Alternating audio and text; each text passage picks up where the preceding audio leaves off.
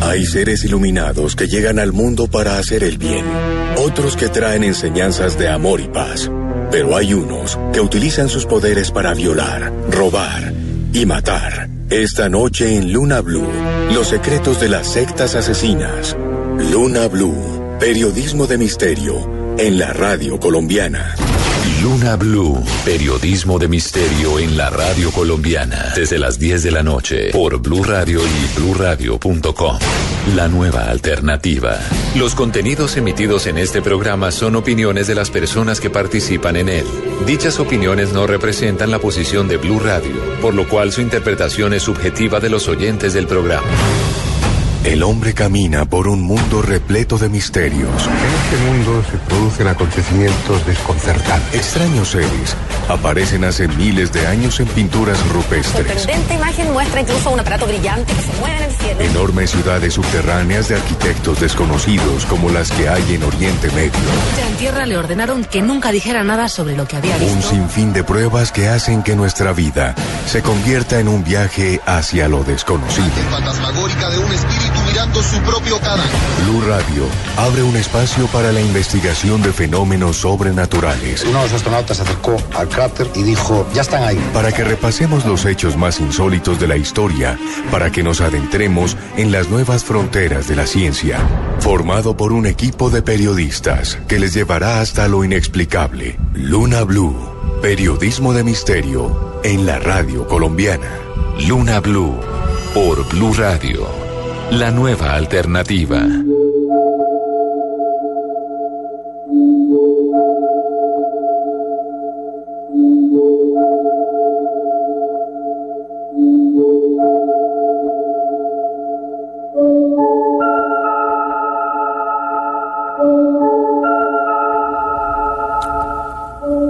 Buenas noches, son las 10:16 y esto es Luna BLU.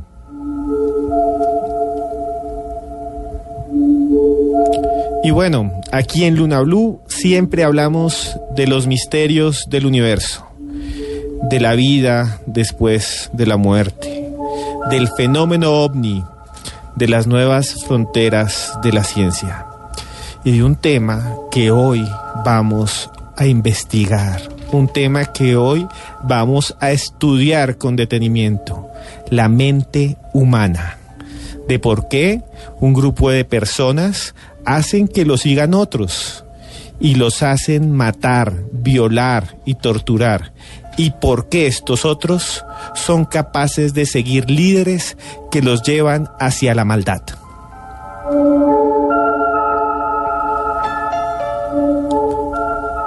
Dicen la mayoría de científicos que está en nuestro cerebro creer, que todos necesitamos creer en algo, creer en una religión, y los no religiosos creer por lo menos en su vida, que todos y en cada una de todas las culturas ha existido la creencia, y en nombre de esta creencia han existido guerras, sacrificios y muertes, pero hay unas tipos de organizaciones o unas organizaciones en la actualidad que resultan bastante inquietantes y que son bastante extrañas y que se han propagado desde los años 50 en Europa, en Estados Unidos, incluso en América Latina. Les estoy hablando de las sectas.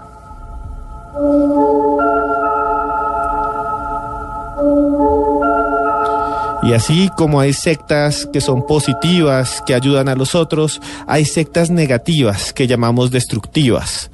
Sectas que han cambiado la historia criminal de muchos países. Hoy, por ejemplo, hablaremos de la historia de un joven, escuchen bien, de un joven que quería ser cantante, que quería que lo idolatraran, que soñaba con que el público se arrodillara a sus pies con sus canciones, que era ídolo, que idolatraba a los Beatles y que idolatraba a los Beach Boys. Este joven no terminó convirtiéndose al final en un cantante, terminó llevando un grupo de jóvenes hippies, un grupo de jóvenes que creían en la paz y el amor, hacia los más oscuros, recónditos y horrorosos crímenes que haya vivido en parte Hollywood en Estados Unidos. Hizo que unos muchachos asesinaran a una mujer embarazada y pintaran con su sangre las paredes. Hizo que unos muchachos mataran a una pareja de ancianos. Ese hombre hoy en día está en la cárcel y ha inspirado películas, ha inspirado libros, ha inspirado series, ha inspirado cantantes de rock. Su nombre es Charles Manson.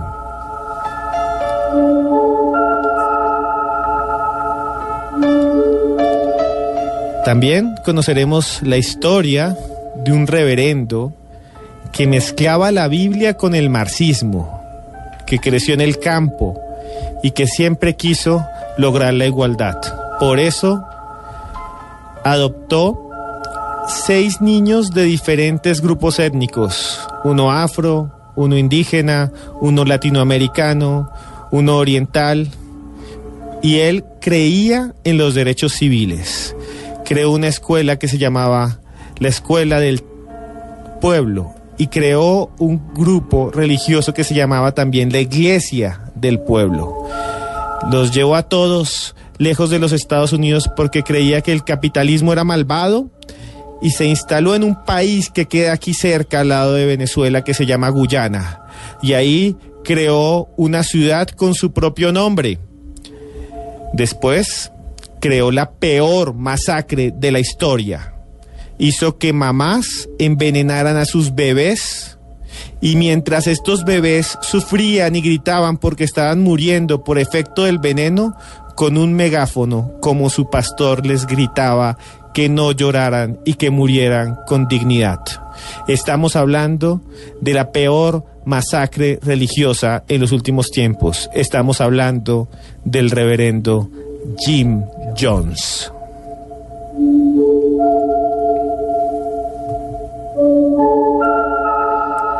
Y bueno, para entender todos estos fenómenos y todos estos episodios, tenemos a un invitado que nos ayudará a estudiar y analizar el comportamiento de las sectas y a responder las preguntas de ustedes.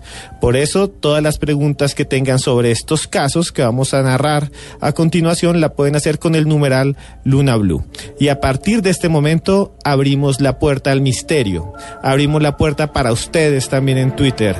Y abrimos la puerta para que ustedes nos escuchen en Bogotá, Medellín, Cali, Barranquilla, Neiva, Boyacá, Villavicencio, Bucaramanga, Armenia, Cartagena, Manizales y el norte del Valle. Mi nombre es Esteban Cruz.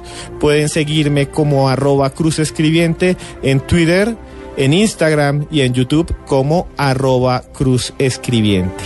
Y como siempre tenemos parte de nuestro equipo acá porque nuestro director Juan Jesús Vallejo llegará en unas semanas más, pero nos acompaña mientras tanto @antroposcura Tatiana Rodríguez, que va a estar monitoreando el Twitter para ver lo que ustedes expongan y contestarles sus preguntas, las que no podamos contestar en vivo. Buenas noches, Tatiana, ¿cómo está usted? Buenas noches, Esteban, buenas noches a toda la mesa de trabajo, a nuestro invitado, buenas noches a todos los blunáticos que nos han seguido en estas noches de Luna BLU. El tema de hoy es un tema muy interesante, esperamos que les guste y que nos comenten todo a través de numeral Luna BLU. Y si alguien investigó este tema de las sectas asesinas, de cómo estos señores obligan a matar a los hijos, por ejemplo, de los miembros de las sectas, o cómo abusan sexualmente de las personas que los siguen, fue Diana Ampudia, @desmejorada_al-piso. Muy buenas noches, Diana Ampudia. Buenas noches, Esteban. Un saludo muy especial a toda la mesa de trabajo y a todos los blunáticos que en este momento están conectados. Vea que el tema de hoy me pone los pelos de punta porque me parece increíble cómo una persona puede hacer que otras hagan realidad lo que ellos quieren. Sí, es extraño, ¿no? Cómo personas convencen a otros. No sé, es que yo no sería capaz de matar a mi mamá, yo no sería capaz de matar a nadie, pero estas personas convencen a sus feligreses que lo hagan y lo hacen. No sé usted, lunático que nos escucha allá al otro lado del radio o por internet, si se ha preguntado eso. ¿Usted, por ejemplo, se dejaría convencer por otros o ya se dejó convencer por alguien? Díganos ya con el hashtag LunaBLU. No, a mí me pasó esto, a mí me convencieron de que hiciera tal cosa. Pues no sé, o sea, Y también nos acompaña la persona sin la que Luna BLU no podría funcionar. Estamos hablando de la periodista Joana Arenas, que la pueden seguir como @yarenasb. Muy buenas noches, Joana. Buenas noches, Esteban, y a todos ustedes blunáticos que desde ya están conectados con nosotros, enviándonos imágenes y videos de estas sectas de las que usted ha mencionado algo hasta el momento, Esteban. Realmente el poder de la palabra, el poder del convencimiento, si fuera usado para bien, pudiésemos lograr tantas cosas en el mundo, Esteban, pudiéramos arreglar tantas situaciones que nos rodean, pero definitivamente y a través de la historia nos podemos dar cuenta que muchas personas que tienen ese poder de convencimiento lo han usado de manera negativa, y lastimosamente somos como seres humanos también capaces de permitir que se nos envuelva negativamente. Sí. Y eso es lo más triste, porque vuelvo y repito, si todo este tipo de ideas, este tipo de conocimiento se utilizara para el bienestar común, todo sería mucho mejor. Sí, es que uno no sabe hasta dónde pueden llegar los límites de las personas y de la mente humana. Uno no sabe hasta dónde llega la obediencia. Hablando con muchas de estas personas, no viendo documentales, hablando con personas que cayeron en las sectas y que fueron sectadas, ellos me contaban que hay momentos en que no sabían por qué hacían las cosas, que una orden era algo como automático. No sé si a usted le ha pasado eso, lunático. Yo no me imagino vivir eso. Es que debe ser algo impresionante, no tener de alguna manera el poder sobre mis propias decisiones. Es algo que lograba Charles Manson, que vamos a escuchar hoy, una canción original de Charles Manson. Vamos a escuchar su voz, no haciéndole apología, pero sí investigando quién era el personaje. Y también vamos a escuchar la voz de Jim Jones. Vamos a escuchar la voz de él ordenando a las mujeres que envenenen a sus hijos. Pero bueno, aquí hay alguien que sabe más de esto que todos nosotros, que es el doctor psicólogo forense Belisario Balbuena, que aparte de ser psicólogo es profesor universitario y perfilador criminal. Buenas noches, maestro Belisario, ¿cómo está usted? Esteban, muy buenas noches, y al resto del equipo de trabajo, mil gracias por su invitación. Qué bueno compartir con usted otro escenario diferente al que anteriormente ya hemos venido compartiendo. A todos los blunáticos también, muy buenas noches. Sí, con Belisario yo me encuentro generalmente tristemente, y cuando hay un crimen entonces nos llaman, porque yo escribí un libro que se llama Los monstruos en Colombia sí existen, que es un libro sobre asesinos en serie, que cuenta la historia de Garavito, que cuenta la historia de Pedro Alonso López, que es el monstruo de los Andes, un tipo que mató a 300 niñas entre Colombia, Ecuador y Perú, que generalmente la gente no lo conoce. Entonces siempre que hay un acontecimiento como estos, nos encontramos en los medios donde nos llaman a debatir sobre estos temas. Y les tengo una sorpresa, porque a final de el programa vamos a tener la sección del crimen. ¿Sobre qué, Joana? Vamos a hablar, Esteban, como usted mismo lo indica, con nuestro invitado, sobre el asesino de Guarne, que es una historia que sacudió los medios de comunicación hace muy poco tiempo, hace un par de semanas, y precisamente aprovechando que nos acompaña nuestro invitado, vamos a hacer la sección que poco a poco hemos venido estableciendo aquí en nuestro programa, pero eso al final. Sí, no se pierdan, porque al final del programa tenemos entonces el análisis completo del asesino de Guarne, que muchos dicen que es un asesino en serie. Vamos a analizar el caso con el doctor Balbuena. Pero antes de eso, doctor, ¿qué es una secta destructiva o qué es una secta asesina, si se puede llamar así? Bueno, básicamente es un grupo que tiene, por lo general, un único líder. Un líder que de una manera astuta, a través de lo que mencionaba hace poco Joana, no solamente con el poder de la palabra, sino a través de los gestos, a través de rituales, a través de la música, a través de un transbordo inadvertido, logra tener unos adeptos, los aísla, logra manipularlos y hacer lo que él quiere que haga. Y por lo general ese tipo de acciones a los que este líder negativo los lleva, pues son acciones criminales. Precisamente, profesor, ¿qué puede pasar por la mente de una persona de estas, de un líder de estos, para poder convencer y manejar a multitudes? Bueno, inicialmente es alguien que empieza a vender su figura, que empieza a vender su imagen de grandiosidad. Por lo general se hacen presentar como mesías o como seres especiales, donde prometen ciertos escenarios de salvación, de bienestar, donde adicionalmente y a través de aspectos como los que mencionaba anteriormente, uno de ellos puede ser precisamente aislar al grupo, aislarlo de su red de apoyo, ¿sí? De su familia, tener o encontrar víctimas que sean susceptibles, como hace un momento, por ejemplo, en el caso de Jim Jones, hablaba precisamente el profesor Esteban, y es empezar a trabajar la mente de niños, de menores de edad, que a través de una vulnerabilidad como es el abandono, este sujeto los adopta, empieza a trabajar con ellos, a crear un grupo como tal, a hacer la voluntad que él quiere que hagan, lo que él les mande a hacer, a convencerlos y a adoctrinarlos de una manera absolutamente torcida, mórbida, para que ya en una edad posterior pues sean precisamente lacayos y personas que inclusive no razonen sobre los mandatos del líder, sino que los hagan ciegamente.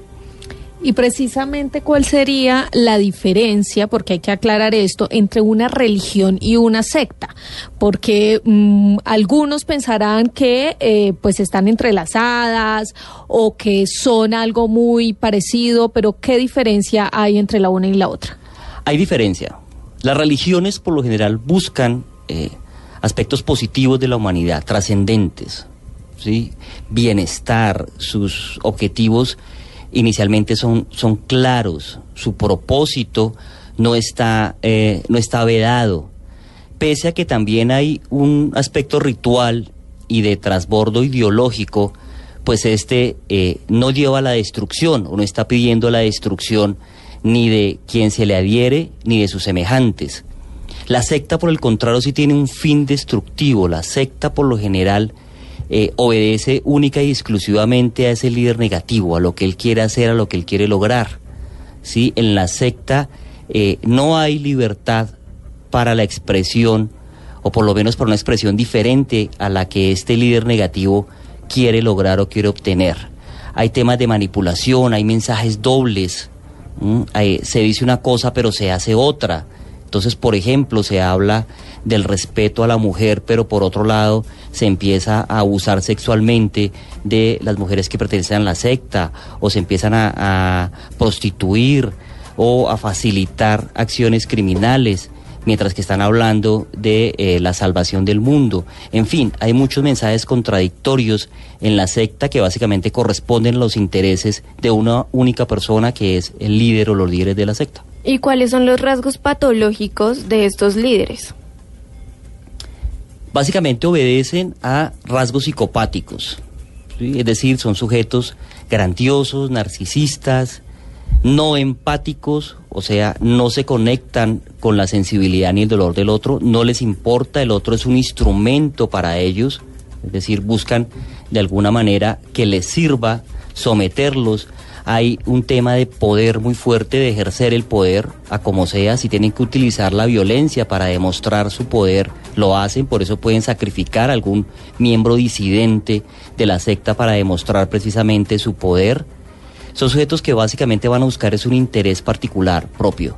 Los adeptos son cosas, no van a ser personas. El bienestar de los adeptos a la final no va a interesar. Por eso los va a obligar a inmolarse, por eso los va a obligar o los va a llevar por el camino de comportamientos criminales. Bueno, pero una persona de estas, para mover una cantidad considerable de gente, debe tener carisma, ¿no? Creo que una persona que tenga detrás de sí tanto mal y lleve a cometer ciertos actos que, digamos, no para todo el mundo están bien, tiene que tener algo que mueva a la gente. ¿Qué puede ser este? Pero por supuesto, mira, lo mencionó Joana en un comienzo y es básicamente el don de la palabra. Son sujetos que son elocuentes, saben hablar, tienen o manejan una autoimagen bastante alta. Se consideran mesiánicos, precisamente por esos rasgos narcisistas y de grandiosidad. Empiezan a mostrar poderío, cosa que de alguna manera puede intimidar o fascinar a los adeptos, y por eso lo siguen. Son muy buenos perfiladores. Es que los perfiladores no estamos solamente del lado del bien. El criminal también es perfilador, el criminal también lee las víctimas. Entonces él sabe qué tipo de persona es más susceptible de convencer que otra. Por eso dirige precisamente todas sus acciones a ese tipo de población. Sí. Profesor, yo quisiera que nos describiera un poquito cuál es su trabajo como perfilador, para que la gente entienda no solo lo que usted hace, sino, como usted acaba de explicar, cómo estos líderes tratan de leer a las personas que pretenden captar para sus sectas.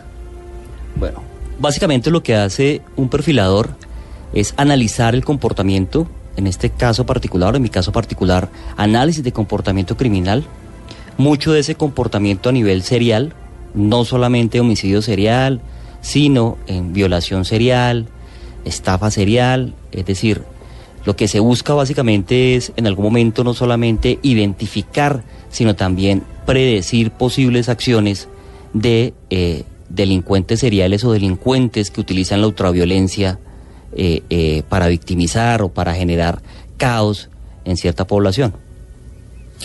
Sí, y este tema es tan interesante, el de las sectas destructivas, que imagínense que ustedes y yo conocemos el nombre de Charles Manson, no por haber sido, digamos, un líder de secta, pero en realidad sí lo es. Charles Manson nunca fue un asesino en serie. No hay ni una prueba de que el señor Manson haya matado a nadie con sus propias manos. Lo aterrador es que convirtió a niñas y adolescentes y jóvenes en asesinos y que atacaron a la oligarquía, digamos así, a la clase alta de Hollywood. Y ese caso nos lo trae Tatiana Rodríguez. ¿Quién era Charles Manson y quién era su secta, la familia, Tatiana? Bueno, Charles Miles Manson porque aún sigue vivo, es un delincuente, está en la cárcel. Él está en la cárcel precisamente, él no ha matado a nadie, él estuvo durante varios años de su vida encarcelado por robo, pero actualmente se encuentra por conspiración, precisamente por el caso de la familia Manson. La familia es un grupo de adolescentes entre los 20, 25, que en ese entonces eran hippies. Recordemos que este caso ocurrió en la década de los 60, los asesinatos fueron en el año 1969. Recordemos que fue en el 9 y el 10 de agosto, asesinaron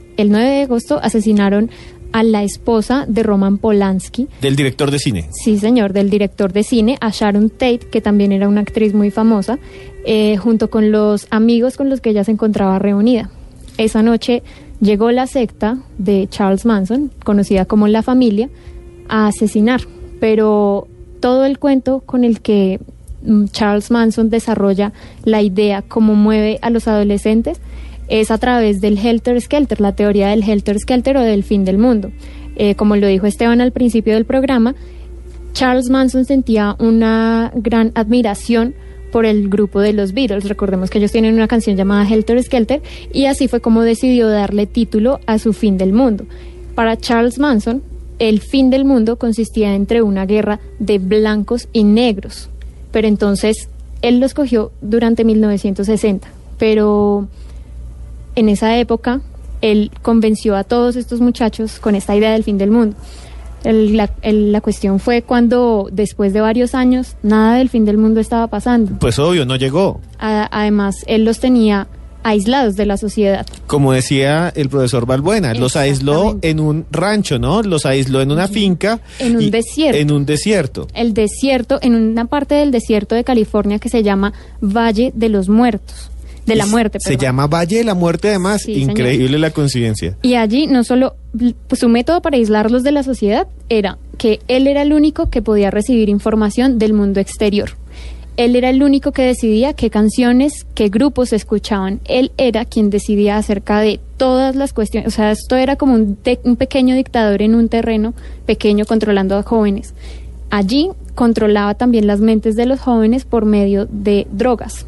En esa época recordemos que estaba de moda el LSD. ¿El ácido? Exactamente, y según el relato de una de las personas que estuvo presente en el asesino, del asesinato, se llama Linda Kasabian, ella fue quien contó todo esto, y ella decía que habían horas específicas para consumir LSD, y durante ese consumo masivo de esta droga, él aprovechaba para sacar todas las ideas que tuvieran los jóvenes acerca del mundo exterior. O sea, los drogaba en la mitad del desierto para lavarles la mente, literalmente. De esa manera los manipulaba muy fácilmente. Y los convirtió en asesinos. Exactamente, pero entonces, el asesinato de Sharon Tate a él no le gustó. Resulta que él quería que fuera más metódico, que tuviera más trascendencia, por lo que al siguiente día fueron y asesinaron a la familia LaBianca, al esposo LaBianca y la señora. Que eran dos ancianos. Y Sharon Tate además estaba embarazada. Estaba embarazada, ya iba a cumplir los 9 meses de gestación cuando ocurrió todo el asesinato. Y además de eso mancharon las paredes con sangre. Con sangre, y no solo eso, escribieron mensajes que decían Death to Pigs o muerte a los cerdos, que eran como los mensajes que Charles quería que fueran alusivos a esa guerra entre negros y blancos, que como nunca sucedió, él decidió que él tenía que empezar esta guerra. Claro, porque este señor decía que entre más rápido se iniciara una guerra, pues mejor, obviamente, porque él estaba convenciendo a todo su grupo de que iba a llegar el fin del mundo, cosa que no sucedió, y él tenía que acelerar de alguna manera esa guerra que tanto le renombraba a sus seguidores. Claro, y además, para convencer a la policía que habían sido personas afrodescendientes, escribió estas palabras ofensivas hacia los blancos. O sea, lo que estaba en la pared era como una conspiración para que cuando la policía llegara dijera, no, fueron los negros los que mataron a la esposa de Roman Polanski embarazada. Exactamente. No, las fotos son aterradoras. Los lunáticos están subiendo fotos de esta señora masacrada, embarazada, contra un sofá, son horrendos, y también está el letrero ensangrentado. Pero bueno, aquí hay una cosa muy interesante, profesor Balbuena, que es la siguiente. Este caso se asemeja mucho a lo que usted dice. Primero los aísla, después le lava el cerebro y después los manda a matar. ¿Pero por qué los manda a matar? ¿Por qué no los manda a hacer otra cosa?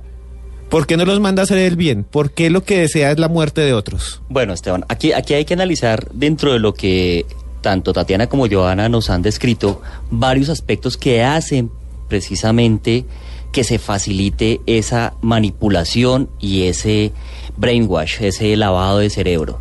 No es solamente el aislamiento, ¿sí?, ni llevarlo a el Valle de la Muerte, que seguramente no es coincidente, esto ya lo había planeado este sujeto precisamente para dar el escenario propicio a la manipulación, sino adicionalmente el uso de la música.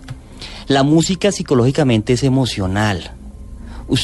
Si usted analiza la letra de una canción desde el hemisferio izquierdo de su cerebro, es decir, desde la parte racional, le puede resultar absurda. Si acá analizamos la letra de Persiana Americana, por ejemplo, ¿sí?, pues nos va a resultar ridícula. Pero si la sentimos y la tarareamos, el tema nos va a resultar agradable. Algo así, precisamente, hacía Charles Manson y hacen los líderes de sectas. Utilizar un tipo de música específica que va llevando esos mensajes que él quiere imbuir en sus adeptos para que hagan lo que quieren que haga. Por eso utilizó música de los Beatles, seguramente de algunos otros grupos de la época, cuya letra y cuyo sentimiento era favorable para precisamente adoctrinar a estos jóvenes. Adicionalmente, otro componente que es crear estados alterados de conciencia. ¿Cómo?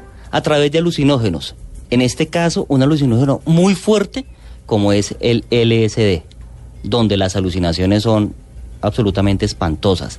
Sin embargo, eso no significa que la causa sea consumir LSD e ir a matar. Es la combinación básicamente de todas estas variables para hacer precisamente lo que él quiere que la secta haga, y es homicidios, y es precisamente tener unos blancos específicos, sí, que sean blancos mediáticos, como el caso de Sharon Tate, como Roman Polanski, donde precisamente los medios se van a fijar y van a generar un escándalo de tal magnitud que a través de todo el ritual, no solamente del homicidio, sino de lo que se escribió en la escena del crimen, pues genere un sensacionalismo tal que a este sujeto le siga dando ese poder precisamente de manipular y de salirse con la suya, porque yo recuerdo que en una entrevista que le hacen a Charles Manson, él dice: yo nunca les dije que asesinaran, yo lo único que dije es que ese tipo de personas no debían existir en el mundo, pero yo jamás dije que los asesinaran. ¿Se dan cuenta la diferencia? Y la manipulación. Y la manipulación, aparte que lo que dice Linda Kasabian al fiscal de ese entonces es que para el primer asesinato Charles Manson no dijo absolutamente nada como asesínenlos así directamente, pero para el segundo él sí dijo: yo les voy a enseñar cómo se comete un asesinato, cómo tiene que ser, o sea, para que fuera más perfilado y mejor según su criterio. O sea, lo que ella dice en resumidas cuentas es que los iba a enseñar a asesinar sin él meter una sola mano en el asesinato. Esa es otra cosa que me parece muy curiosa, y es que estos líderes incitan a que sus seguidores asesinen, pero por lo regular ellos no van y asesinan junto con sus seguidores. ¿Por qué? Porque esa... Bueno, hay algo que desde la perfilación criminal nosotros llamamos conciencia forense. Es decir, esa claridad que tiene el criminal de borrar evidencia que lo pueda comprometer. Lo hace el criminal en la escena del crimen, lo hace cuando se planea, por eso algunos utilizan guantes de látex, por eso algunos utilizan un revólver para no dejar las vainillas caídas en la escena del crimen, por eso algunos otros utilizan capuchas para que no haya una descripción física en caso tal que hubiera testigos, en fin. En el caso de las sectas, el líder negativo lo que hace precisamente es transbordar a través de todas estas variables que hemos descrito, la palabra, la música, estados alterados de conciencia, generar ese ambiente propicio, el aislamiento, en fin, para que los demás hagan lo que él quiere que haga sin que explícitamente él lo haya mandado, porque ahí precisamente habría, digamos que judicialmente, algunas consecuencias, y es que él sería como tal el cerebro de la organización, sería el determinador del homicidio como tal. Pero si él directamente no lo mandó a hacer, si no hay una grabación que muestre que él dijo: mire, yo quiero que asesinen a fulano o a fulana de tal, pues no se tipifica el delito como tal, y no va a haber, o va a ser muy difícil para la justicia, para los investigadores poder probar que precisamente él fue el determinador. Y hablando de música, imagínense que Charles Manson no solo usaba música y era adepto a la música, él tocaba la guitarra, y dicen también los registros que él se sentaba frente a esos jóvenes que tomaban LSD a cantar y a tocar. Irónicamente, sus canciones son de amor. Y tenemos acá una de las canciones que cantaba Charles Manson. Van a escuchar la voz de Charles Manson cantando, pero antes de eso... Sí, claro, Esteban, yo quería recordarles, no sé si esto es una casualidad, pero la casa donde se encontraban Roman Polanski y Sharon Tate, que bueno, en el momento del asesinato no estaba Roman Polanski, antiguamente era la casa del promotor discográfico Terry Melcher. Tal vez también por eso él fue una de las personas que le dijo que su trabajo como cantante era mediocre. Tal vez por esto también se haya visto motivado a hacer esta clase de asesinato. Sí, él grabó varios demos, los envió a varias, disqueras, y ninguna disquera lo quiso, imprimir, pero las dejó grabado. Escuchen la voz de Charles Manson cantando y hablando de amor. There's a time for living. The time keeps on flying. Think you're loving, baby, and all you're doing is crying. Can you feel? Are those feelings real? Look at your game, girl. Look at your game, girl. What a mad delusion, living in that confusion. frustration and doubt. Can you ever live without the game? The sad, sad game. Mad game. Just to say your love's not enough. Doctor Balbuena, ¿cómo un hombre que canta sobre amor con ese ritmo llega a ordenar que maten a una mujer embarazada? Esteban, por lo que decía en un comienzo, porque estos sujetos se convierten en expertos en los mensajes contradictorios. Necesitan nombrar el amor para ligar precisamente a la secta, pero su mensaje es contradictorio en relación con lo que les ordena hacer. Y esto ocurre no solamente en las sectas, sino también en cualquier tipo de relación. Si usted analiza, por ejemplo, la relación de el esposo golpeador con su esposo del maltratador, él dice que la golpea porque la ama, que es por su bienestar. Y hay, de hecho, dentro de eso, que de pronto puede ser de algo que hablemos en alguna otra sesión de este programa, hay todo un ciclo de manipulación. Sí. Entonces dice que precisamente por amor es que hace todo lo que le hace, ¿sí? Después de que la golpea salvajemente o la agrede psicológicamente, pues le llega con un ramo de rosas y dice que la ama, que es el amor de su vida, que lo perdone, que eso no va a volver a pasar, que adicionalmente eso pasó porque ella se lo buscó, en fin. Algo similar a lo que utilizan estos líderes sectarios. Entonces, hablan del amor, pueden hablar con mucha facilidad de Dios, de ser enviados de Dios, de ser seres de luz, etcétera, etcétera, pero su comportamiento precisamente es absolutamente contradictorio. Son mensajes incoherentes que precisamente confunden el cerebro, que confunden el comportamiento y que facilitan la manipulación. Doctor, yo le quería preguntar, hemos hablado mucho de cómo es el líder de la secta, pero no hemos hablado del sectado. ¿Hay una forma, de alguna manera, una personalidad que es más fácil de engañar? ¿Hay un tipo de personalidad que yo diga, no, mi primo, o mi hermana, o mi vecino, que uno dice, él es propenso a que se enrole en una secta y en una secta destructiva? Mire, aquí hay algo bien interesante que mencionaron en un comienzo, y es precisamente que estos sujetos, con ese poder de la palabra, también manipulan necesidades humanas. Una de las necesidades humanas que es definida inclusive por un psicólogo de vieja data, que es el doctor Maslow. Maslow define la matriz de necesidades, o la pirámide de necesidades, inclusive él la grafica como una pirámide, donde en la base están las necesidades fisiológicas, pero más hacia arriba de esa pirámide se encuentra una necesidad fuerte del ser humano, que es la necesidad de afiliación, es decir, la necesidad de pertenecer a algo, de identificarse con algo, y ese algo por lo general son los grupos. El ser humano no fue creado para estar solo, esas son excepciones. De hecho, el ser humano en su creación es absolutamente social, y precisamente esa necesidad de afiliación social facilita que se presente el fenómeno sectario. Si adicionalmente a eso hay variables como una baja autoestima, un bajo autoconcepto, algunos problemas en el ciclo de vida, ¿sí? Mucha gente llega, por ejemplo, si vamos a hablar de religiones, a grupos cristianos porque tocaron fondo, porque es que se sumieron en el alcohol, en las drogas, por una separación traumática, en fin, por un hecho emocionalmente disruptivo que lo hace vulnerable, donde de alguna manera a usted se le ofrece una solución para ese vacío que tiene.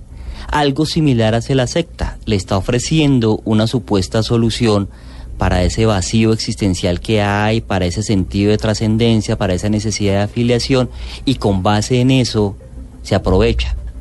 Hay también dentro del ciclo vital y dentro del desarrollo humano algunas edades donde somos mucho más susceptibles a ser adoctrinados que otras. Entonces, ahora que recordemos el caso de Jim Jones, como inicialmente lo mencionó Esteban, pues ese sujeto empieza con menores de edad.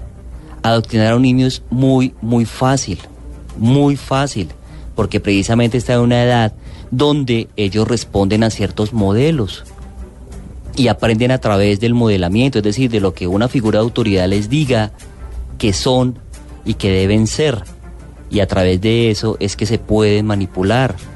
Otra es, por ejemplo, la edad de la adolescencia, donde ese tema de la identidad todavía no está claro, que era algo como lo que hacía Charles Mason.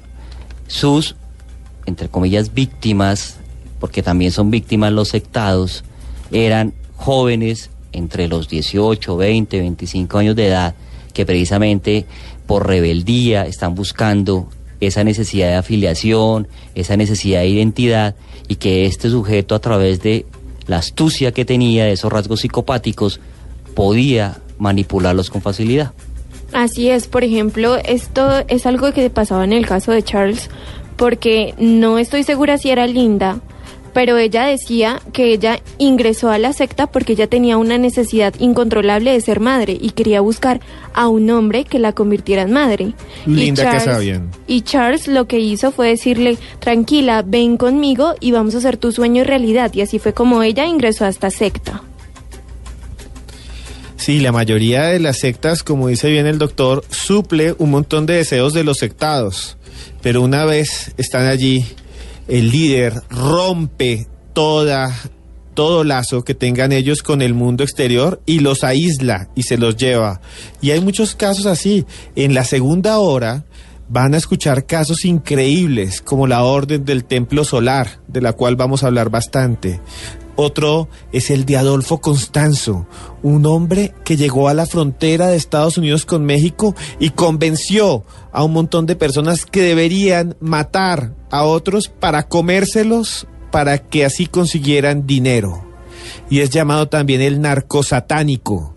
Y escucharemos también el caso de Shoko Asahara, la terrible secta japonesa que llenó el metro de gas sarín. Pero antes de seguir con eso, les recuerdo que por favor nos sigan como @Luna BLU Radio.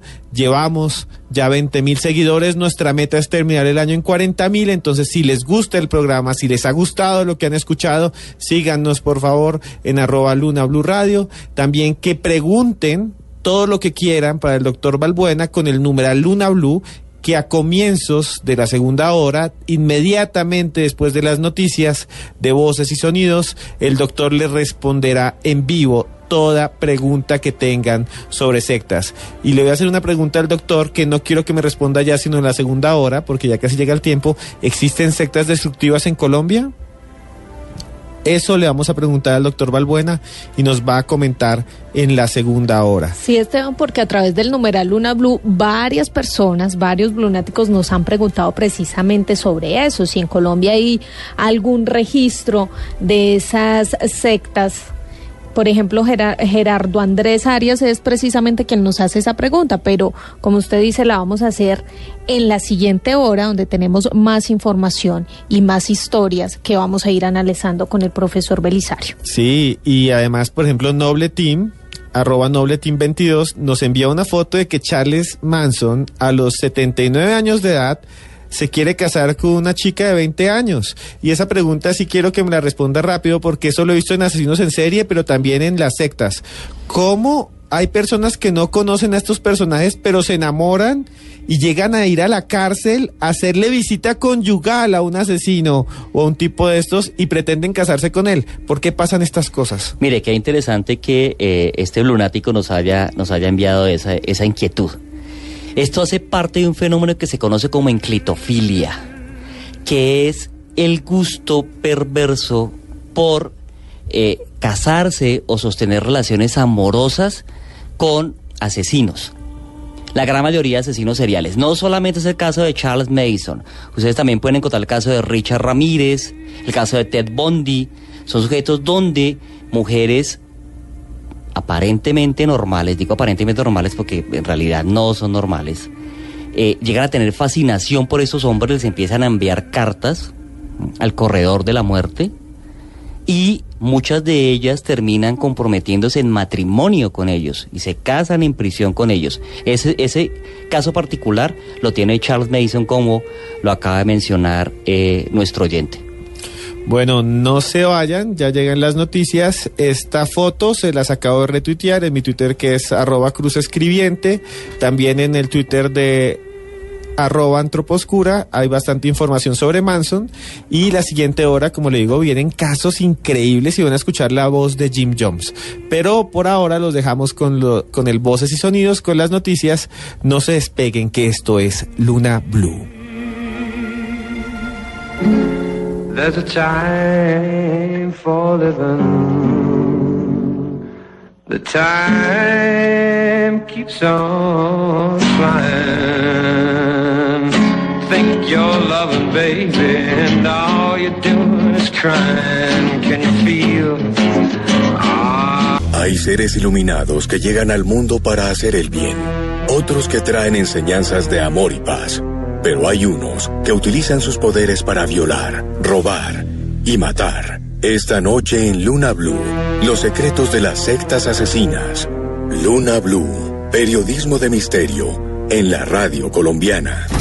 Luna BLU, periodismo de misterio en la radio colombiana. Desde las 10 de la noche por Blue Radio y bluradio.com. La nueva alternativa. Los contenidos emitidos en este programa son opiniones de las personas que participan en él. Dichas opiniones no representan la posición de Blue Radio, por lo cual su interpretación es subjetiva de los oyentes del programa. El hombre camina por un mundo repleto de misterios. En este mundo se producen acontecimientos desconcertantes. Extraños seres aparecen hace miles de años en pinturas rupestres. Sorprendente imagen muestra incluso un aparato brillante que se mueve en el cielo. Enormes ciudades subterráneas de arquitectos desconocidos como las que hay en Oriente Medio. Ya en tierra le ordenaron que nunca dijera nada sobre lo que había visto. Un sinfín de pruebas que hacen que nuestra vida se convierta en un viaje hacia lo desconocido. Fantasmagórica de un espíritu mirando su propio cadáver. Blue Radio abre un espacio para la investigación de fenómenos sobrenaturales. Uno de los astronautas se acercó al cráter y dijo, ya están ahí. Para que repasemos los hechos más insólitos de la historia, para que nos adentremos en las nuevas fronteras de la ciencia. Formado por un equipo de periodistas que les llevará hasta lo inexplicable. Luna BLU, periodismo de misterio en la radio colombiana. Luna BLU, por Blue Radio. La nueva alternativa. Seguimos en Luna BLU. Y en esta hora vamos a tener lo más intenso del programa, lo más lleno de conocimientos y los casos más fuertes sobre sectas asesinas. En mi Twitter, que es @cruzescribiente, he colgado una foto del profesor Belisario Balbuena, por si lo quieren conocer. Antes de sus preguntas, le quería preguntar, profesor Belisario, para cualquier cosa, ¿dónde lo pueden conseguir? ¿Dónde lo pueden encontrar a usted? Bueno, tengo una página en Facebook con mi nombre, Belisario Fernando Balbuena Trujillo, y a través del correo belfer71@gmail.com. Bueno, muchas gracias. También aquí se reporta Rafa Arcila, que es nuestro control, que me envió una foto de mi libro Los monstruos en Colombia sí existen. Muchas gracias, Rafa, y también la he retuiteado. Y muchas gracias a Andrés 1927, que vive colgando fotos sobre todo lo que hablamos, que además son espectaculares. Muchas gracias, Andrés. Seguimos entonces con sus preguntas para que el doctor las responda. Sí, Esteban, pero antes un saludo para todos los que a través del numeral Luna BLU, recuerden, si ustedes quieren que nosotros veamos sus impresiones del tema, sus preguntas, deben hacerlo a través del numeral Luna BLU. Un saludo para Miguel, para Marcela Úsuga, que está muy conectada y opinando mucho sobre el tema, para Carlos Loaiza, para Cristian Velázquez, para Gustavo González, José Manuel Tello, JC Moraj. También está una María Más, que es una blunática fiel y que está también opinando del tema, para Gio, para Noble Team, que nos envió también una imagen sobre el tema, Neila Rodríguez, León Sion. Bueno, son varios los blunáticos. A todos muchas gracias por estar conectados. Y empecemos con algunas de las preguntas, profesor Belisario. Por ejemplo, Noble Team nos dice, ¿un partido político como los nazis o el PSV en Venezuela se pueden considerar sectas? No tanto como sectas, pero sí tienen características de fenómeno sectario. Tienen características en el sentido de tener liderazgo negativo, en el sentido de alguna manera, a través de la ideología, porque aquí manejan muchos aspectos de trasbordo ideológico, bien sea porque es una ideología de extrema izquierda o de extrema derecha, donde precisamente pretende manipular a los adeptos. Y finalmente, lograr los objetivos que el líder quiere lograr, que no terminan en crímenes de ultraviolencia como los de la secta, sí, pero de alguna manera sí genera mucho daño, incluso puede generar un daño de mayor magnitud que el que genera una secta. Las sectas son más pequeñas que estos liderazgos negativos con características ideológicas y donde hay ya como tal un poder posicional reconocido. Sí, estamos hablando del gobernante, el presidente de una nación, un líder militar, en fin, que no es el tipo de líder de la secta. Este viene de mucho más abajo, tiene menos adeptos. Este otro va a tener muchos más adeptos y seguramente su impacto social por eso mismo va a ser mucho más grande. También está Gustavo González, que nos hace 2 preguntas. Primero, ¿cómo identificar al líder de una secta? ¿Cómo identificar si ese líder de la secta lo está convenciendo a uno con su palabra? Esa sería la primera. Y la segunda, ¿por qué ciertos líderes inducen a asesinar o cometer suicidios y no se suicidan ellos? Bueno, si usted está en un grupo del que sospecha es una secta y usted está perdiendo capacidad de decidir, si usted se ha alejado de personas importantes para usted, si adicionalmente está involucrándose en ciertos comportamientos que el líder quiere que usted haga, ¿sí? O ciertos rituales exclusivos que él quiere que haga, si se siente enamorado o enamorada de ese líder, seguramente ya está transbordado. Es decir, ya ahí hay un fenómeno de captación como tal. Esa sería la respuesta a la primera pregunta. A la pregunta número 1. Y la segunda, de si estos líderes inducen a asesinar, ¿por qué no se suicidan ellos? Ese es precisamente el fenómeno central, ¿sí? Son sujetos que jamás van a acompañar a sus seguidores en los propósitos que les plantean. Precisamente un líder positivo va de la mano con sus seguidores, ¿sí? Se pone la camiseta, sus propósitos son claros.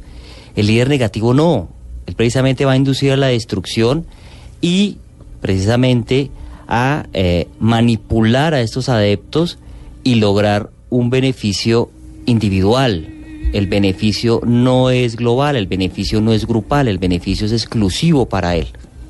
Bueno, Claudia Valencia también nos comenta a través de Luna BLU. Hola, buenas noches, excelente programa. Y nos pregunta por qué siempre estas sectas utilizan el tema religioso para hacer daño. Gracias, dice Claudia Valencia. Porque además de la necesidad de filiación que tenemos los seres humanos, también hay una necesidad de trascendencia. Y dentro de esa necesidad de trascendencia, precisamente todos tenemos ese propósito de vivir más allá de la muerte, o de lo que hay más allá de la muerte. El líder sectario negativo utiliza precisamente esa necesidad, y entonces hace promesas de un paraíso, o hace promesas de ir a otro espacio sideral a través de extraterrestres, o de una mejor vida después de la inmolación o después de cometer crímenes aberrantes, en fin. Es aprovecharse precisamente de esa otra necesidad que tenemos los seres humanos, que facilita que cuando no decidimos o cuando no somos conscientes, pues fácilmente vamos a tener a alguien que decide por nosotros y que de manera inconsciente nos induce o nos conduce a lo que él quiere que hagamos. Bueno, y también Cristian Velázquez nos pregunta, ¿qué pueden tener en común estos líderes de las sectas? Básicamente lo que hemos mencionado, ¿sí? Un narcisismo extremo, una capacidad de grandiosidad y de elocuencia bastante fuerte que precisamente facilita que convenzan a estas personas. Son simpáticos, es decir, resultan agradables cuando usted los conoce. En realidad le prometen lo que usted quiere escuchar y a través de eso específicamente lo convencen, como hace un momento nos mencionaba en el caso de Charles Mason, ¿sí? Una mujer vulnerable que quería ser mamá, que quería tener un hijo, y Mason aprovecha esa necesidad y le promete tenerlo y hacer parte de la secta y precisamente vincularse a lo que él denominó la familia. Y profesor, para seguir hablando de esos casos tan terribles que han ocurrido en todo el mundo, para seguir hablando de esos acontecimientos horrendos producidos por estas sectas asesinas, pues Joana Arenas ha investigado el caso de la Orden del Templo Solar. Casi nadie lo conoce aquí en Colombia, pero cuando uno empieza a mirar de qué se trató, cuáles fueron sus implicaciones, es realmente abrumador, es algo internacional, es algo que a uno lo deja, no sé, con los pelos de punta, ¿verdad, Joana Arenas? Sí, Esteban, mire, este grupo, esta secta se creó en 1984 por un señor llamado Joseph Di Mambro, y su segundo líder o su mano derecha era Luc Jouret. Ellos fundaron esta secta que pretendía establecer, según ellos, una superioridad espiritual por encima de lo material, ¿sí? Y además también tenían como unas bases religiosas y pretendían unificar todo el cristianismo, todas las ramas del cristianismo con el Islam y así crear una sola religión. Bastante locos los señores estos. En fin, tenían unas creencias básicas dentro de la orden. La primera era un establecimiento de nociones correctas de la autoridad y el poder del mundo, como lo veo yo, sí, como eso, la manera de regir tu comportamiento. O sea, es como dominar a los adeptos totalmente, es sí, como señor, uno de los preceptos. Además, asistir a estas personas a una gran transición. Escuchen eso, y ahorita lo vamos a analizar con el profesor. Y la preparación de la segunda venida de Cristo, que ellos lo denominaban como el Dios Rey Solar. Bueno, estas personas tenían dentro de sus ceremonias varios rituales.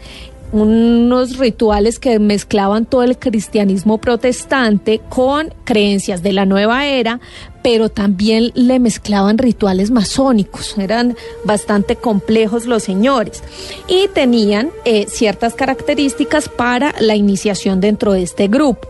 Entonces, para poder estar allí, lo más importante era tener dinero, era pertenecer a un grupo de acomodación económica, de cierta manera.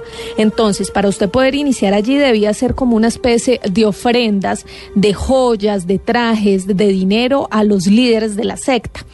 Pero además tenían un ritual bastante curioso que lo implementó Luc Jouret, que era alumbrar una espada que, según este señor, pertenecía al templo del Santo Grial. Y tenían que alumbrar esta espada porque, según este líder de la secta, a él se la habían entregado en otra vida. Qué montón de cosas sí, mezcladas, el Santo Grial, sí, el Islam, la unificación, es increíble, o sea, sí, qué montón de cosas, y tenían un montón de adeptos además. Él era un elegido porque le habían entregado esa espada en otra vida, supuestamente 1000 años atrás. Escuchen eso, pues bastante loco.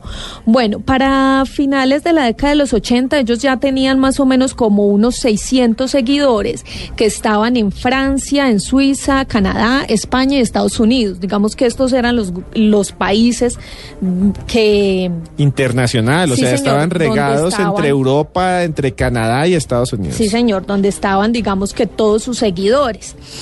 Digamos que se dieron a conocer en 1994 con un vil asesinato de un niño. ¿Un niño? Sí, un niño de tan solo 3 meses. Es bastante cruel. Miren que los papás de este niño, que se llamaban Tony y Nag Dutoy, pertenecían a esta secta. La señora quedó embarazada, tuvo a su bebé y decidieron alejarse de esa secta. ¿Por qué decidieron alejarse? Porque dentro de las reglas establecidas para pertenecer a este grupo, había una donde el líder, Dimambro, era el único que podía autorizar a las parejas a tener hijos. Esta pareja no le había pedido permiso a Dimambro para hacer esto. Y por ello, pues tenían que pagar las consecuencias. O sea, es una locura. Imagínense, para poder quedar embarazada tenían que pedirle permiso al jefe o al líder de la secta. Exacto. Entonces ellos, de cierta manera, empezaron a retirarse de la secta. Él los reunió, fueron con sus hijos y ordenó que asesinaran a este niño. Este niño fue apuñaleado muchas veces en su cabeza y luego sus papás pues fueron también asesinados. O sea, asesinaron al bebé, lo de apuñalaron, 3 meses. lo apuñalaron en la cabeza, Sí, y después buscaron a los papás y también los mataron solo porque no pidieron permiso a la secta para tener el bebé. Claro, por no pedir permiso, pero además porque, según el señor Dimambro, este niño era el anticristo, y era el anticristo que venía a frustrar sus planes de salvación para sus seguidores. Pues realmente demente, pero dentro de la secta no es demente y son crímenes horrendos. Sí, señor. Y a partir de ese momento, digamos que este fue el gran auge de la secta, donde se iban a conocer por lo que les acabo de contar, pero a partir de este momento empezaron a suceder varios asesinatos y varias cosas terribles dentro del grupo llamado como la Orden del Templo Solar. Resulta que días después del asesinato del niño y sus padres, los dos líderes, Dimambro y Jouret, se reunieron en lo que ellos denominaron la última cena, con los 12 miembros principales de su organización. No. ¿Qué se decidió allí? No se sabe.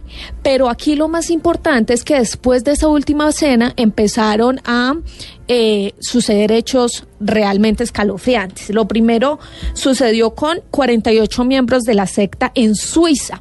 Los reunieron en un chalet, una especie de finca.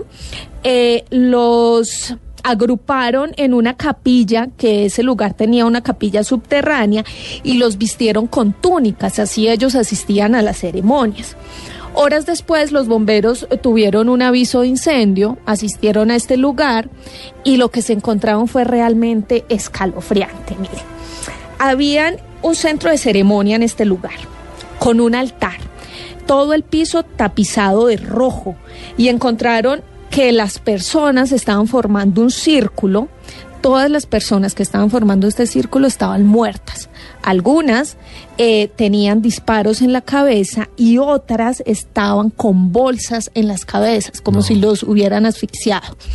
Todas formando un círculo. Eso también se lo preguntamos ahorita al profesor, y es el tema de los símbolos, también cómo funciona dentro de estas sectas o estos grupos. Lo cierto es que lo que las autoridades aseguraban es que todas estas personas estaban bajo los efectos de drogas o sustancias psicoactivas. Y atención a esto, al lado izquierdo de todas las personas había una especie de carta de despedida. Una carta de despedida en la que se decía que se iban para otro plano, que querían escapar de este mundo, que querían escapar de la hipocresía y de la opresión que reinaba aquí.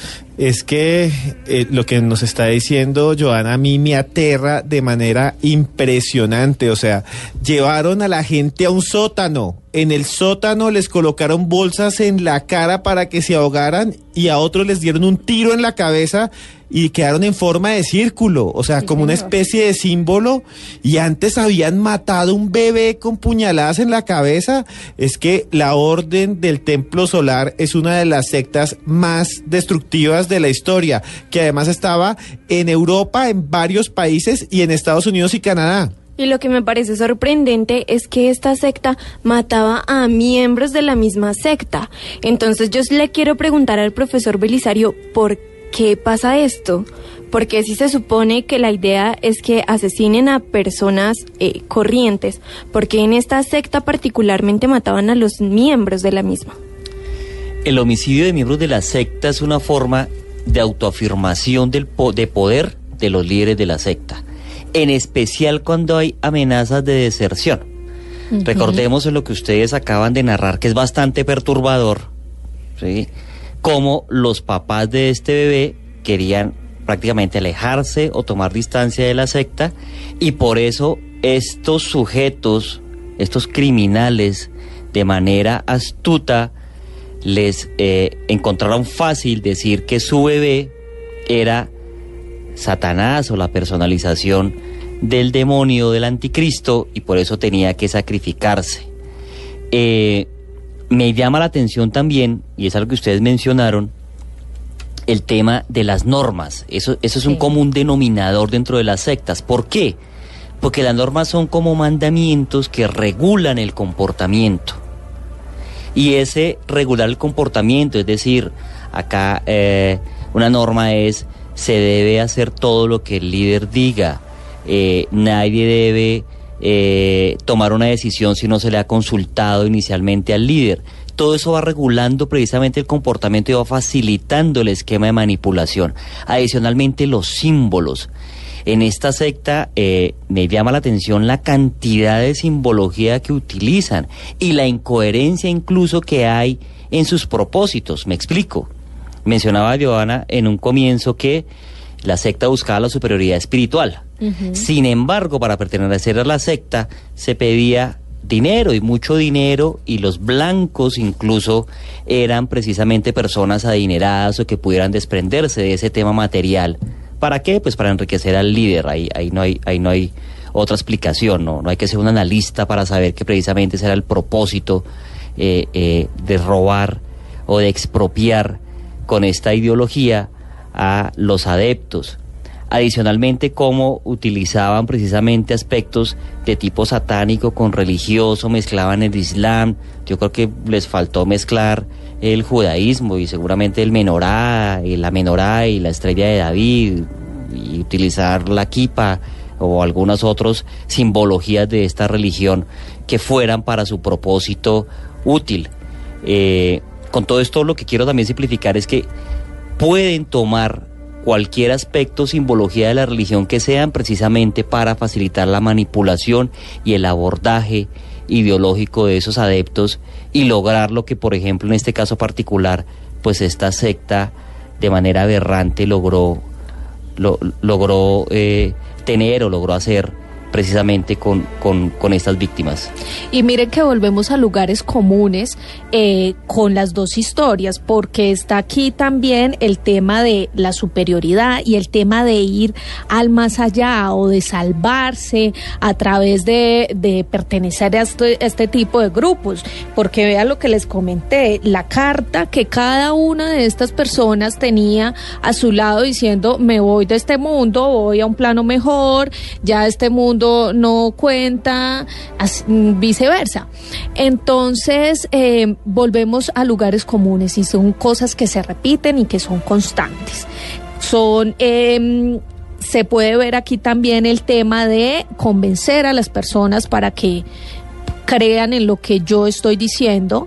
También lo que a mí me causó mucha curiosidad es el tema del dinero, ¿cierto? Entonces eran personas que tenían un poder adquisitivo bastante alto y, por supuesto, lo pedían de donación o lo manejaban como un tema de donación. ¿Cómo llegan las personas, profesor, a captar a otras para que donen su dinero? O sea, ¿cómo convencen esto? Porque a mí eso sí me parece bastante curioso, pero es muy normal, no solo en esta secta, sino también en muchas religiones.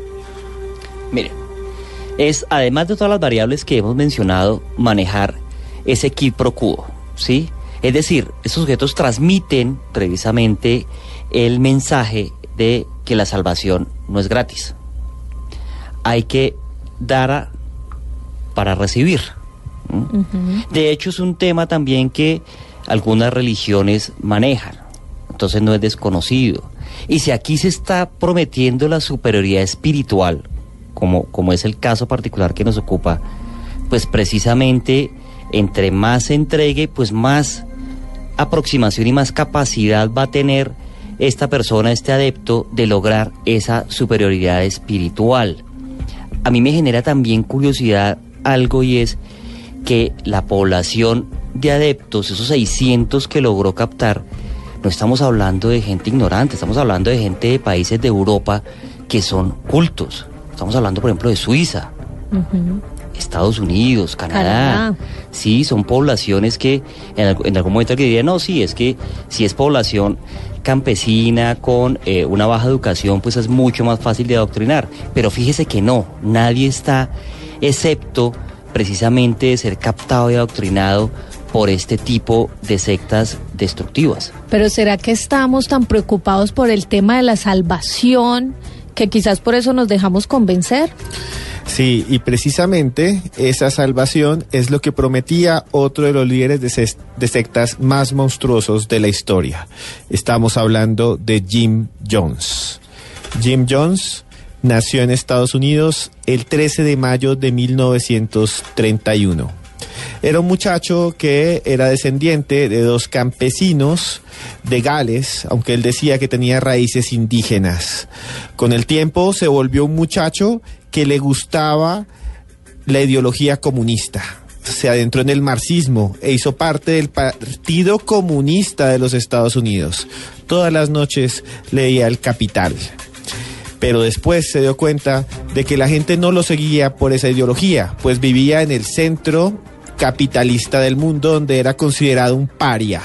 Entonces se enroló en la iglesia metodista, en la iglesia que más buscaba la igualdad entre pobres y ricos.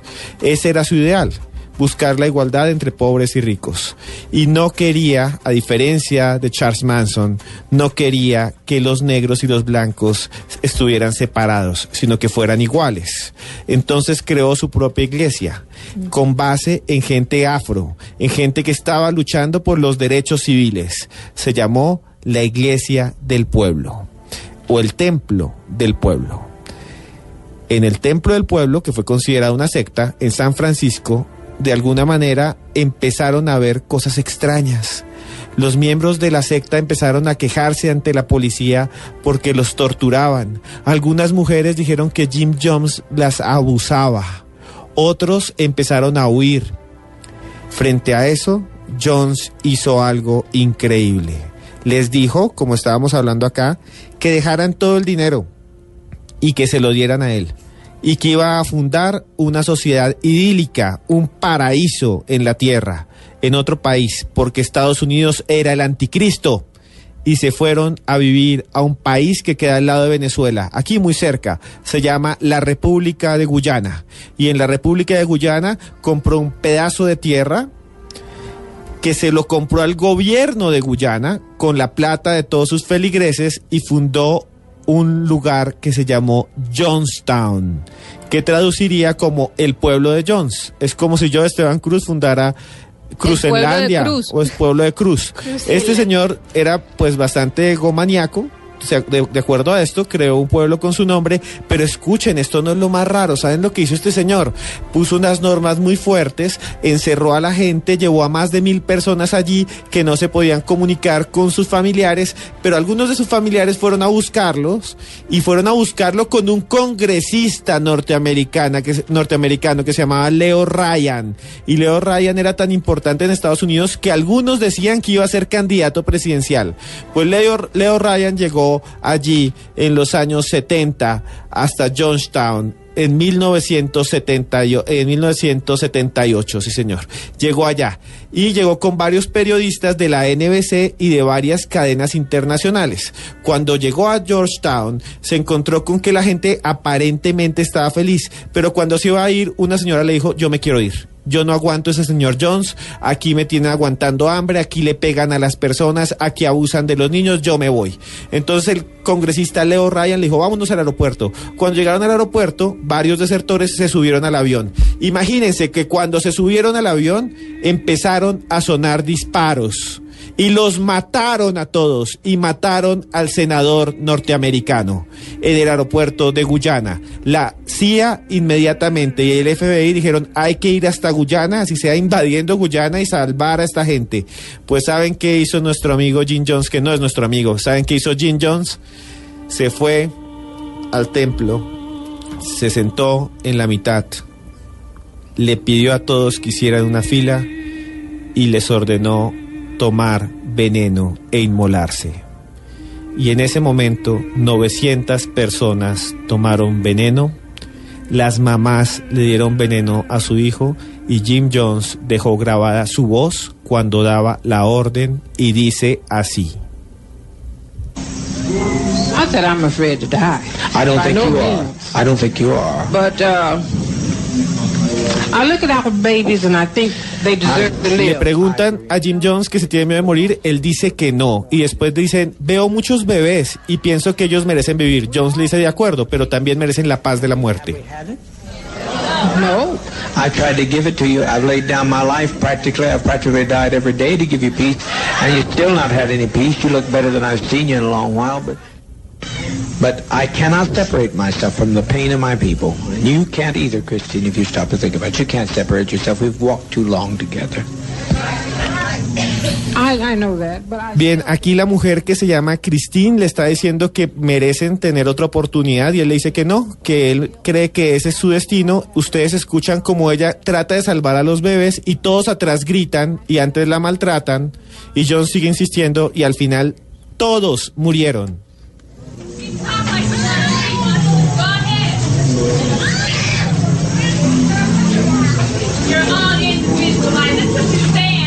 Said today. That's what 20 people said today with their lives. I think I still have a right to my own opinion. Hay un momento en esta grabación en que le preguntan ¿por qué los bebés sufren? ¿Por qué están llorando? Obvio, acaban de tomar cianuro, están sufriendo porque se están muriendo. Y la respuesta de los que están diciendo es no, déjenlos llorar, van a estar en un mundo mejor. This way, okay? There's nothing to worry about. Everybody keep calm and try and keep your children calm. And the older children can help love the little children and reassure them. They aren't crying from pain. It's just a little bitter tasting, but they're not crying out of any pain. Los niños van primero. Es la última de las últimas frases que dijo esta mujer que es ayudante del pastor Jim Jones. ¿Por qué pasó esto? ¿Cómo las personas llegan a matar a sus hijos? Doctor Balbuena. Esteban, hay tal nivel ya de manipulación, de adoctrinamiento, que precisamente en la secta se entiende que los hijos no son de sus mamás, sino que pertenecen a la secta y pertenecen al líder. Entonces se debe hacer lo que el líder mande. Fíjense cómo también, a similitud de algunas organizaciones criminales, las sectas tienen algunos anillos de seguridad como tal. Entonces, lo que pasó precisamente con el senador Leo Ryan, sí, es parte de esa reacción de ese anillo de seguridad, donde ellos van a evitar que se lleven algunos de sus adeptos, los disidentes, a costa incluso de asesinarlos a todos si es necesario. Sí, y vea que yo he notado una cosa bastante, profesor, que tanto Charles Manson como los del Templo Solar, como Jim Jones, son personas que quieren reconocimiento, ¿no? Y que utilizan a los otros como para saciar su poder. ¿Será que si hay personas por ahí que quieran ser reconocidas, pero están en la pobreza o algo así, y adquieren esta personalidad psicópata, rápidamente se pueden convertir en, no sé, en jefes de secta? Si se les da poder, si la gente los sigue. Posiblemente. Necesita unas características del líder como tal, ¿sí? Ustedes lo mencionaban en un comienzo, es precisamente ese carisma, esa locuacidad, ese manejo de la autoimagen que resulte precisamente agradable para una multitud. Porque si no logra impactar con eso, por muchos rasgos psicopáticos que tenga, pues difícilmente va a tener ese liderazgo para mover para mover masas, para mover grupos. Así es, Esteban. Imagínese que este es el caso de Jitsu Matsumoto, más conocido como Chako Asahara, que es el líder de la secta Verdad Suprema. Esta es una secta creada en Japón en el año 1987 que se constituyó en el país como una religión para 1989. Esta secta lo que quería, o bueno, lo que Asahara estaba buscando era que estaba convencido de que el fin del mundo estaba cerca. Él creía mucho en las predicciones de Nostradamus y creía que se aproximaba la Tercera Guerra Mundial y un enfrentamiento nuclear. Él, para sus adeptos, digamos que fusionaba las ideas del hinduismo, del budismo, del yoguismo, porque él practicaba mucho el yoga, además de esto el cristianismo y, como les decía, las predicciones de Nostradamus, y ofrecía la salvación a cambio de dinero. O sea, las predicciones de Nostradamus y el yoga en Japón mezclados en una secta de Chako Asahara. Exacto, y además de eso el hinduismo y el budismo, que tiene un montón de ramas. Él lo cambiaba, pues cambiaba la salvación a cambio de dinero, porque él fue una persona muy pobre. Él nació en una familia bastante pobre, tuvo siempre muchas limitaciones, vivió siempre el rechazo de las demás personas, y lo que él buscaba en medio de todo era ofrecer la salvación a cambio de que las personas le empezaran a dar sus posesiones, como es el caso de muchas de las sectas de las que hemos hablado en este programa. Además de eso, explicaba que el mundo estaba hecho para la destrucción, y por eso creía que él era el encargado de empezar ese apocalipsis en el mundo, que él era el encargado de empezar esa guerra para destruir el mundo. Esto es bastante curioso. Y dentro de su secta se realizaron 2 atentados en la ciudad de Tokio. El primero en el año 1994, cuando algunos miembros de su secta utilizaron en el área de Kaiichi Hertz, en la ciudad de Matsumoto, gas sarín. Este gas es un gas tóxico para los seres humanos, es un gas que puede matar a una persona con una pequeña dosis, y lo que hicieron fue esparcirlo en el aire. Esto causó la muerte de 7 personas y además de eso dejó más de 200 personas afectadas. Y este fue, digamos, el antecedente al gran ataque del metro de Tokio, en el que entre las líneas en las que se encontraba el Parlamento se liberaron 5 bolsas con este gas, y lo que hicieron los adeptos de la secta fue pincharlas antes de salir del metro y mataron a 13 personas y dejaron a más de 5.000 personas heridas. Personas heridas que hasta el día de hoy algunos quedaron ciegos, otros quedaron sordos, porque el gas sarín pues tiene un montón de consecuencias grandísimas. Chako Asahara. ¿Y qué más pasó con Chako Asahara, ya para terminar?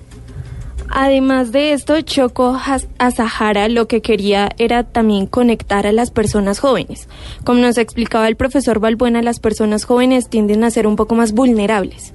Entonces lo que él hacía era buscarlos a ellos como adeptos. Estos jóvenes, la mayoría eran personas cultas, personas con dinero, que atraían a sus familiares, a sus familias, y los controlaba con una especie de casco que leía los estímulos cerebrales para supuestamente hacer la tarea de entender a esas personas mucho más fácil. De hecho, cuando encontraron a Asahara, cuando lo condenaron como actor intelectual del ataque del metro de Tokio, lo encontraron con uno de estos cascos y lo encontraron meditando. O sea, el tipo creía que había un casco que leía las ondas cerebrales y se los ponía a sus adeptos y se lo ponía a él. Pero lo terrible es que él fue el que causó el segundo atentado más grande del siglo XX en la historia de Tokio, en el metro.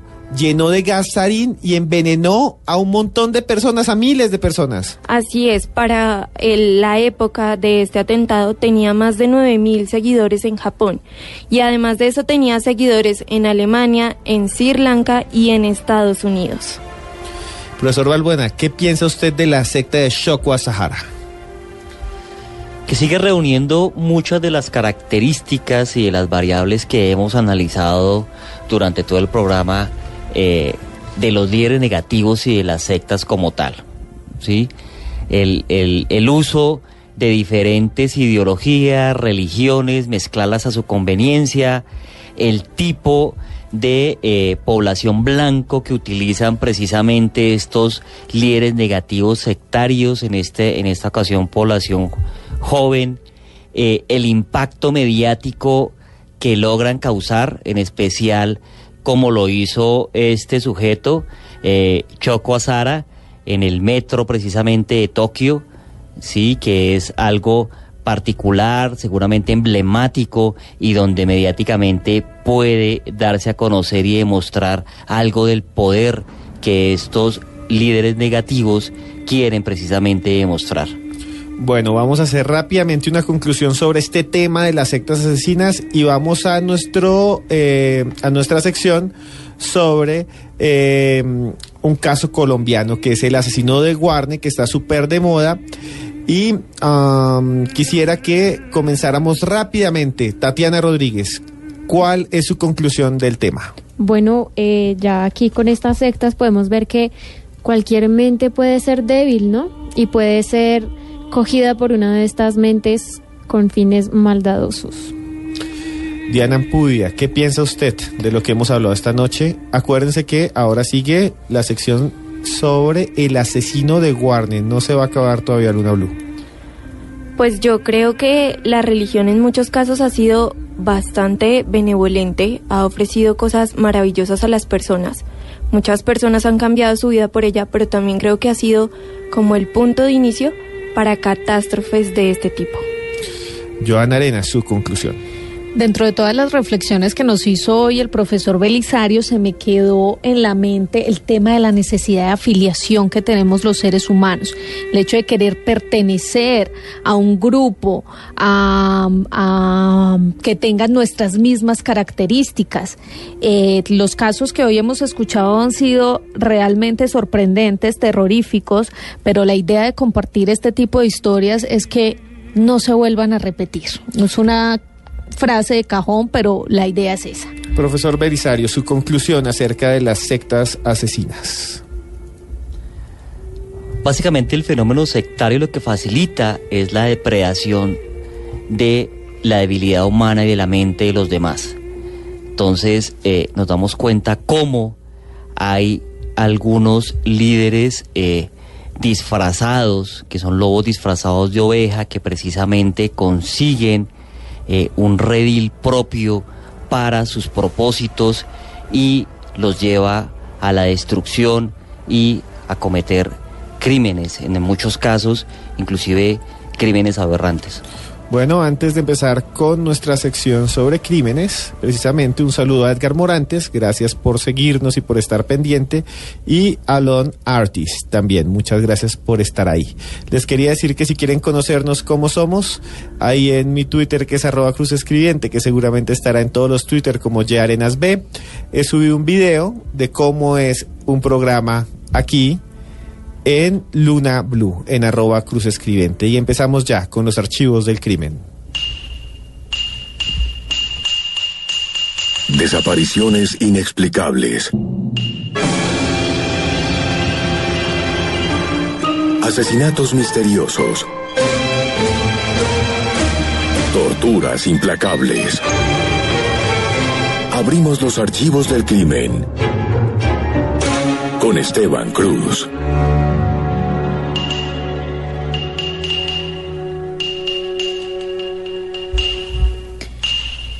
Pues blunáticos, les cuento que hace muy poco, más o menos el 20 de junio, hace pocas semanas, se vio a través de todos los medios de comunicación del país la historia de Jaime Iván Martínez Betancourt, de 44 años, un supuesto asesino en serie de Guarne, un municipio en Antioquia. Digo supuesto asesino en serie porque precisamente hoy el profesor Belisario y Esteban Cruz, que son aquí los expertos, van a analizar un poco la historia de este señor. Un señor que comenta o que va y denuncia mejor la desaparición de su esposa, de quien era su compañera sentimental, es capturado, está en la cárcel y asegura haber asesinado a muchísimas personas más. Y aquí es donde empieza todo este enredo. Él da algunas indicaciones sobre el lugar donde se encuentran estas personas, pero luego se arrepiente de esta declaración y dice que no, que él no mató a tantas personas como había dicho, que simplemente era una manera de llamar la atención del resto de personas que estaban con él en la cárcel, que él solo mató a su esposa, a los hijos de su esposa y a una amiga de ella. Ustedes que son los expertos aquí en el tema de asesinos en serie o de asesinos en general, profesor Belisario, ¿qué piensa usted de este caso? Bueno, Joana, inicialmente hubo un despliegue mediático inspirado no solamente por los primeros respondientes del CTI y del Gaula, que conocieron el caso particularmente se conoce por la familiar, la mamá de una de las mujeres desaparecidas que había colocado la denuncia ante el Gaula. El Gaula hace un rastreo del teléfono de esta mujer que tenía precisamente Jaime Iván y logran establecer que él se estaba haciendo pasar por su exmujer, mandándole precisamente a su suegra mensajes de texto diciendo que ella se había alejado, pero que estaba bien, que no la buscaran más. Entonces llegan al sitio donde él estaba como capataz, que es una finca, y después de un interrogatorio, pues este sujeto dice que efectivamente mató a esta señora que era una excompañera sentimental de él, pero que no solamente la asesinó a ella, sino a otra excompañera y a 2 de sus hijos. Pero adicionalmente dice que asesinó 20 mujeres más. Entonces inicialmente le dan la etiqueta de asesino serial. Pero cuando usted analiza la evidencia, cuando usted se para desde la perspectiva forense, pues encuentra que en lo que se hizo, en la exhumación que se hizo en esa fosa a la que este mismo sujeto conduce a los investigadores del CTI, se encuentran solamente 4 cuerpos, 2 que corresponden a adultos, a personas adultas, 2 mujeres adultas y 2 niños, un niño y una niña, que al parecer fueron o eran los hijos de él y las 2 excompañeras. De hecho ya hay una que está identificada, que es la mujer precisamente cuya desaparición generó la investigación que hizo tanto el Gaula como la Fiscalía. Hasta ese momento no es un asesino serial, pese a que la teoría dice que asesino serial es aquel que tiene 3 o más víctimas, ¿sí?, con el mismo modus operandi, con unas motivaciones particulares. Pues aquí no hay un asesino serial hasta el momento. Aquí lo que hay, desde la perspectiva forense, es un filicida, es decir, alguien que asesina a sus hijos, y hay un uxoricida, es decir, el sujeto que asesina a su esposa o compañera permanente. Eso es lo que están diciendo los cadáveres que se han encontrado hasta ahora. Él, de manera mendaz, dice que también en esa finca había otra fosa donde tenía enterradas unas mujeres. Sí, parte de las 20 que él dice que ha asesinado en su recorrido, incluso entre el Valle del Cauca y Antioquia, donde al parecer en algún momento de su vida se desempeñó como vendedor ambulante. Pero hasta la fecha esos cadáveres no se han encontrado. Ya la Fiscalía hizo varias excavaciones donde este mismo sujeto indicó que supuestamente estaban esos cadáveres y ahí no se encontró nada. Adicionalmente, de la perfilación criminal, uno hace el siguiente análisis. El asesino serial no empieza ni actúa asesinando a su propia familia, porque es que él asesina a gente que no está vinculada con él. Algunos comenzaron de pronto o llegaron a asesinar a su propia mamá, pero es porque hay un conflicto con su figura materna, ¿sí? Y es una manera de iniciación con lo que después se constituye como su víctima como tal, ¿sí? Hay algunos casos que se pueden mencionar en ese sentido, pero ese no es el caso del asesino de Guarne. Él básicamente lo que hasta el momento se puede afirmar es que es un filicida, un uxoricida, alguien que asesina a su familia por X o Y razones, aún se desconocen, habría que profundizar y es una labor de precisamente medicina legal a través del personal que tiene en psicología, en psiquiatría o del CTI a través del personal que tiene en perfilación criminal, establecer cuáles fueron esas motivaciones, pero hasta el momento la evidencia no nos está diciendo que sea un asesino serial como tal. Quiero leerle una frase de precisamente de este señor que dice lo siguiente: le dije a un sapo infiltrado que tenían aquí en la cárcel y que se estaba endiosando diciendo que él había cometido 50,000 crímenes y yo, por generarle temor, como él me lo estaba generando a mí, le dije que yo había hecho 50,000 cosas. ¿Cómo categorizar o pensar en que una persona le diga a otra que ha matado más simplemente por el hecho de generar miedo? ¿Cómo se analiza eso? Ese es un mecanismo de supervivencia entre el personal carcelario. Cuando usted llega al patio de una prisión, y lo sé porque conozco muy bien algunos patios de la cárcel Modelo, la cárcel de máxima seguridad de Valledupar, de la Picota, de la Distrital, en fin, sé que cuando usted llega lo primero que se le indaga es por qué se encuentra ahí. Decido afirmar que se ha asesinado a su propia familia, eso no lo deja bien parado dentro del patio.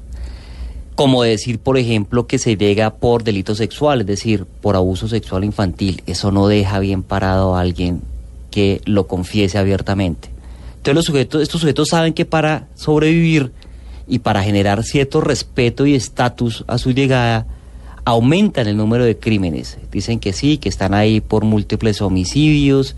Entonces, en este caso, el asesino de Guarne precisamente exageró el número de víctimas para hacerse pasar como un asesino serial. Eso también en algún momento les favorece ciertas prebendas a nivel del aparato judicial. Me explico. El monstruo de Monserrate pidió como condición para llevar al personal de la policía a las fosas que él tenía, o a la fosa que entregó, que le diera una protección especial. Entonces, en un momento los medios dijeron que él estaba recluido en la Modelo. Eso era falso. Él estaba recluido en una estación de policía y ahí tenía precisamente protección policial mientras él aportaba información. Él sabía que esa es una manera de obtener poder y muchos de los psicópatas asesinos lo hacen. Garavito también lo hacía, ¿sí? En su momento él tiene precisamente la cárcel de máxima seguridad de Valledupar una cantidad de prebendas pedidas por su abogado, donde precisamente se argumenta que por proteger el derecho fundamental a la vida de este criminal, pues hay que tenerlo aislado, hay que dejarle ciertas cosas, ciertos tipos de comunicación, etcétera. Eso fue algo similar a lo que utilizó precisamente el asesino de Guarne. Bueno, yo solo tengo que agregar dos cosas. Estoy de acuerdo en que no es un asesino en serie. Un asesino en serie rara vez ataca a su propia familia, primero que todo, porque pues es evidente que la van a buscar. Hay casos, como bien dice el profesor Balbuena, pero son casos en los que atacan al padrastro y desaparecen o lo recluyen y salen y después de un tiempo se convierten en asesinos en serie. Además, no hay un perfil de víctima. Mata a su propia esposa, a una amiga de la esposa, que es más como una venganza, y a sus hijos, lo que desbarata cualquier perfil. Yo creo que estamos frente a un asesinato pasional, desbordado, y el asesino de Guardia no es un monstruo de Monserrate, no es un Garavito, es una persona que se le fue la lengua hablando en una prisión, pero que sí ha causado daño a un montón de personas. Muchas gracias, profesor Balbuena, por estar esta noche junto con nosotros. Esperamos que esté mucho más tiempo y muchas veces más aquí en Blue Radio. Mil gracias a todos ustedes, de verdad que para mí también ha sido un placer estar acá, compartir alguna experiencia y conocimiento sobre este tema y con gusto estaré en una próxima oportunidad. Y nos vemos mañana, que vamos a hablar de ovnis en Colombia, con testimonios increíbles y también de esa oleada de avistamientos del fenómeno ovni que se está dando en todos los Andes. Y mañana nos vemos a las 10:10 de la noche. Y recuerden que vivimos en un mundo lleno de misterio.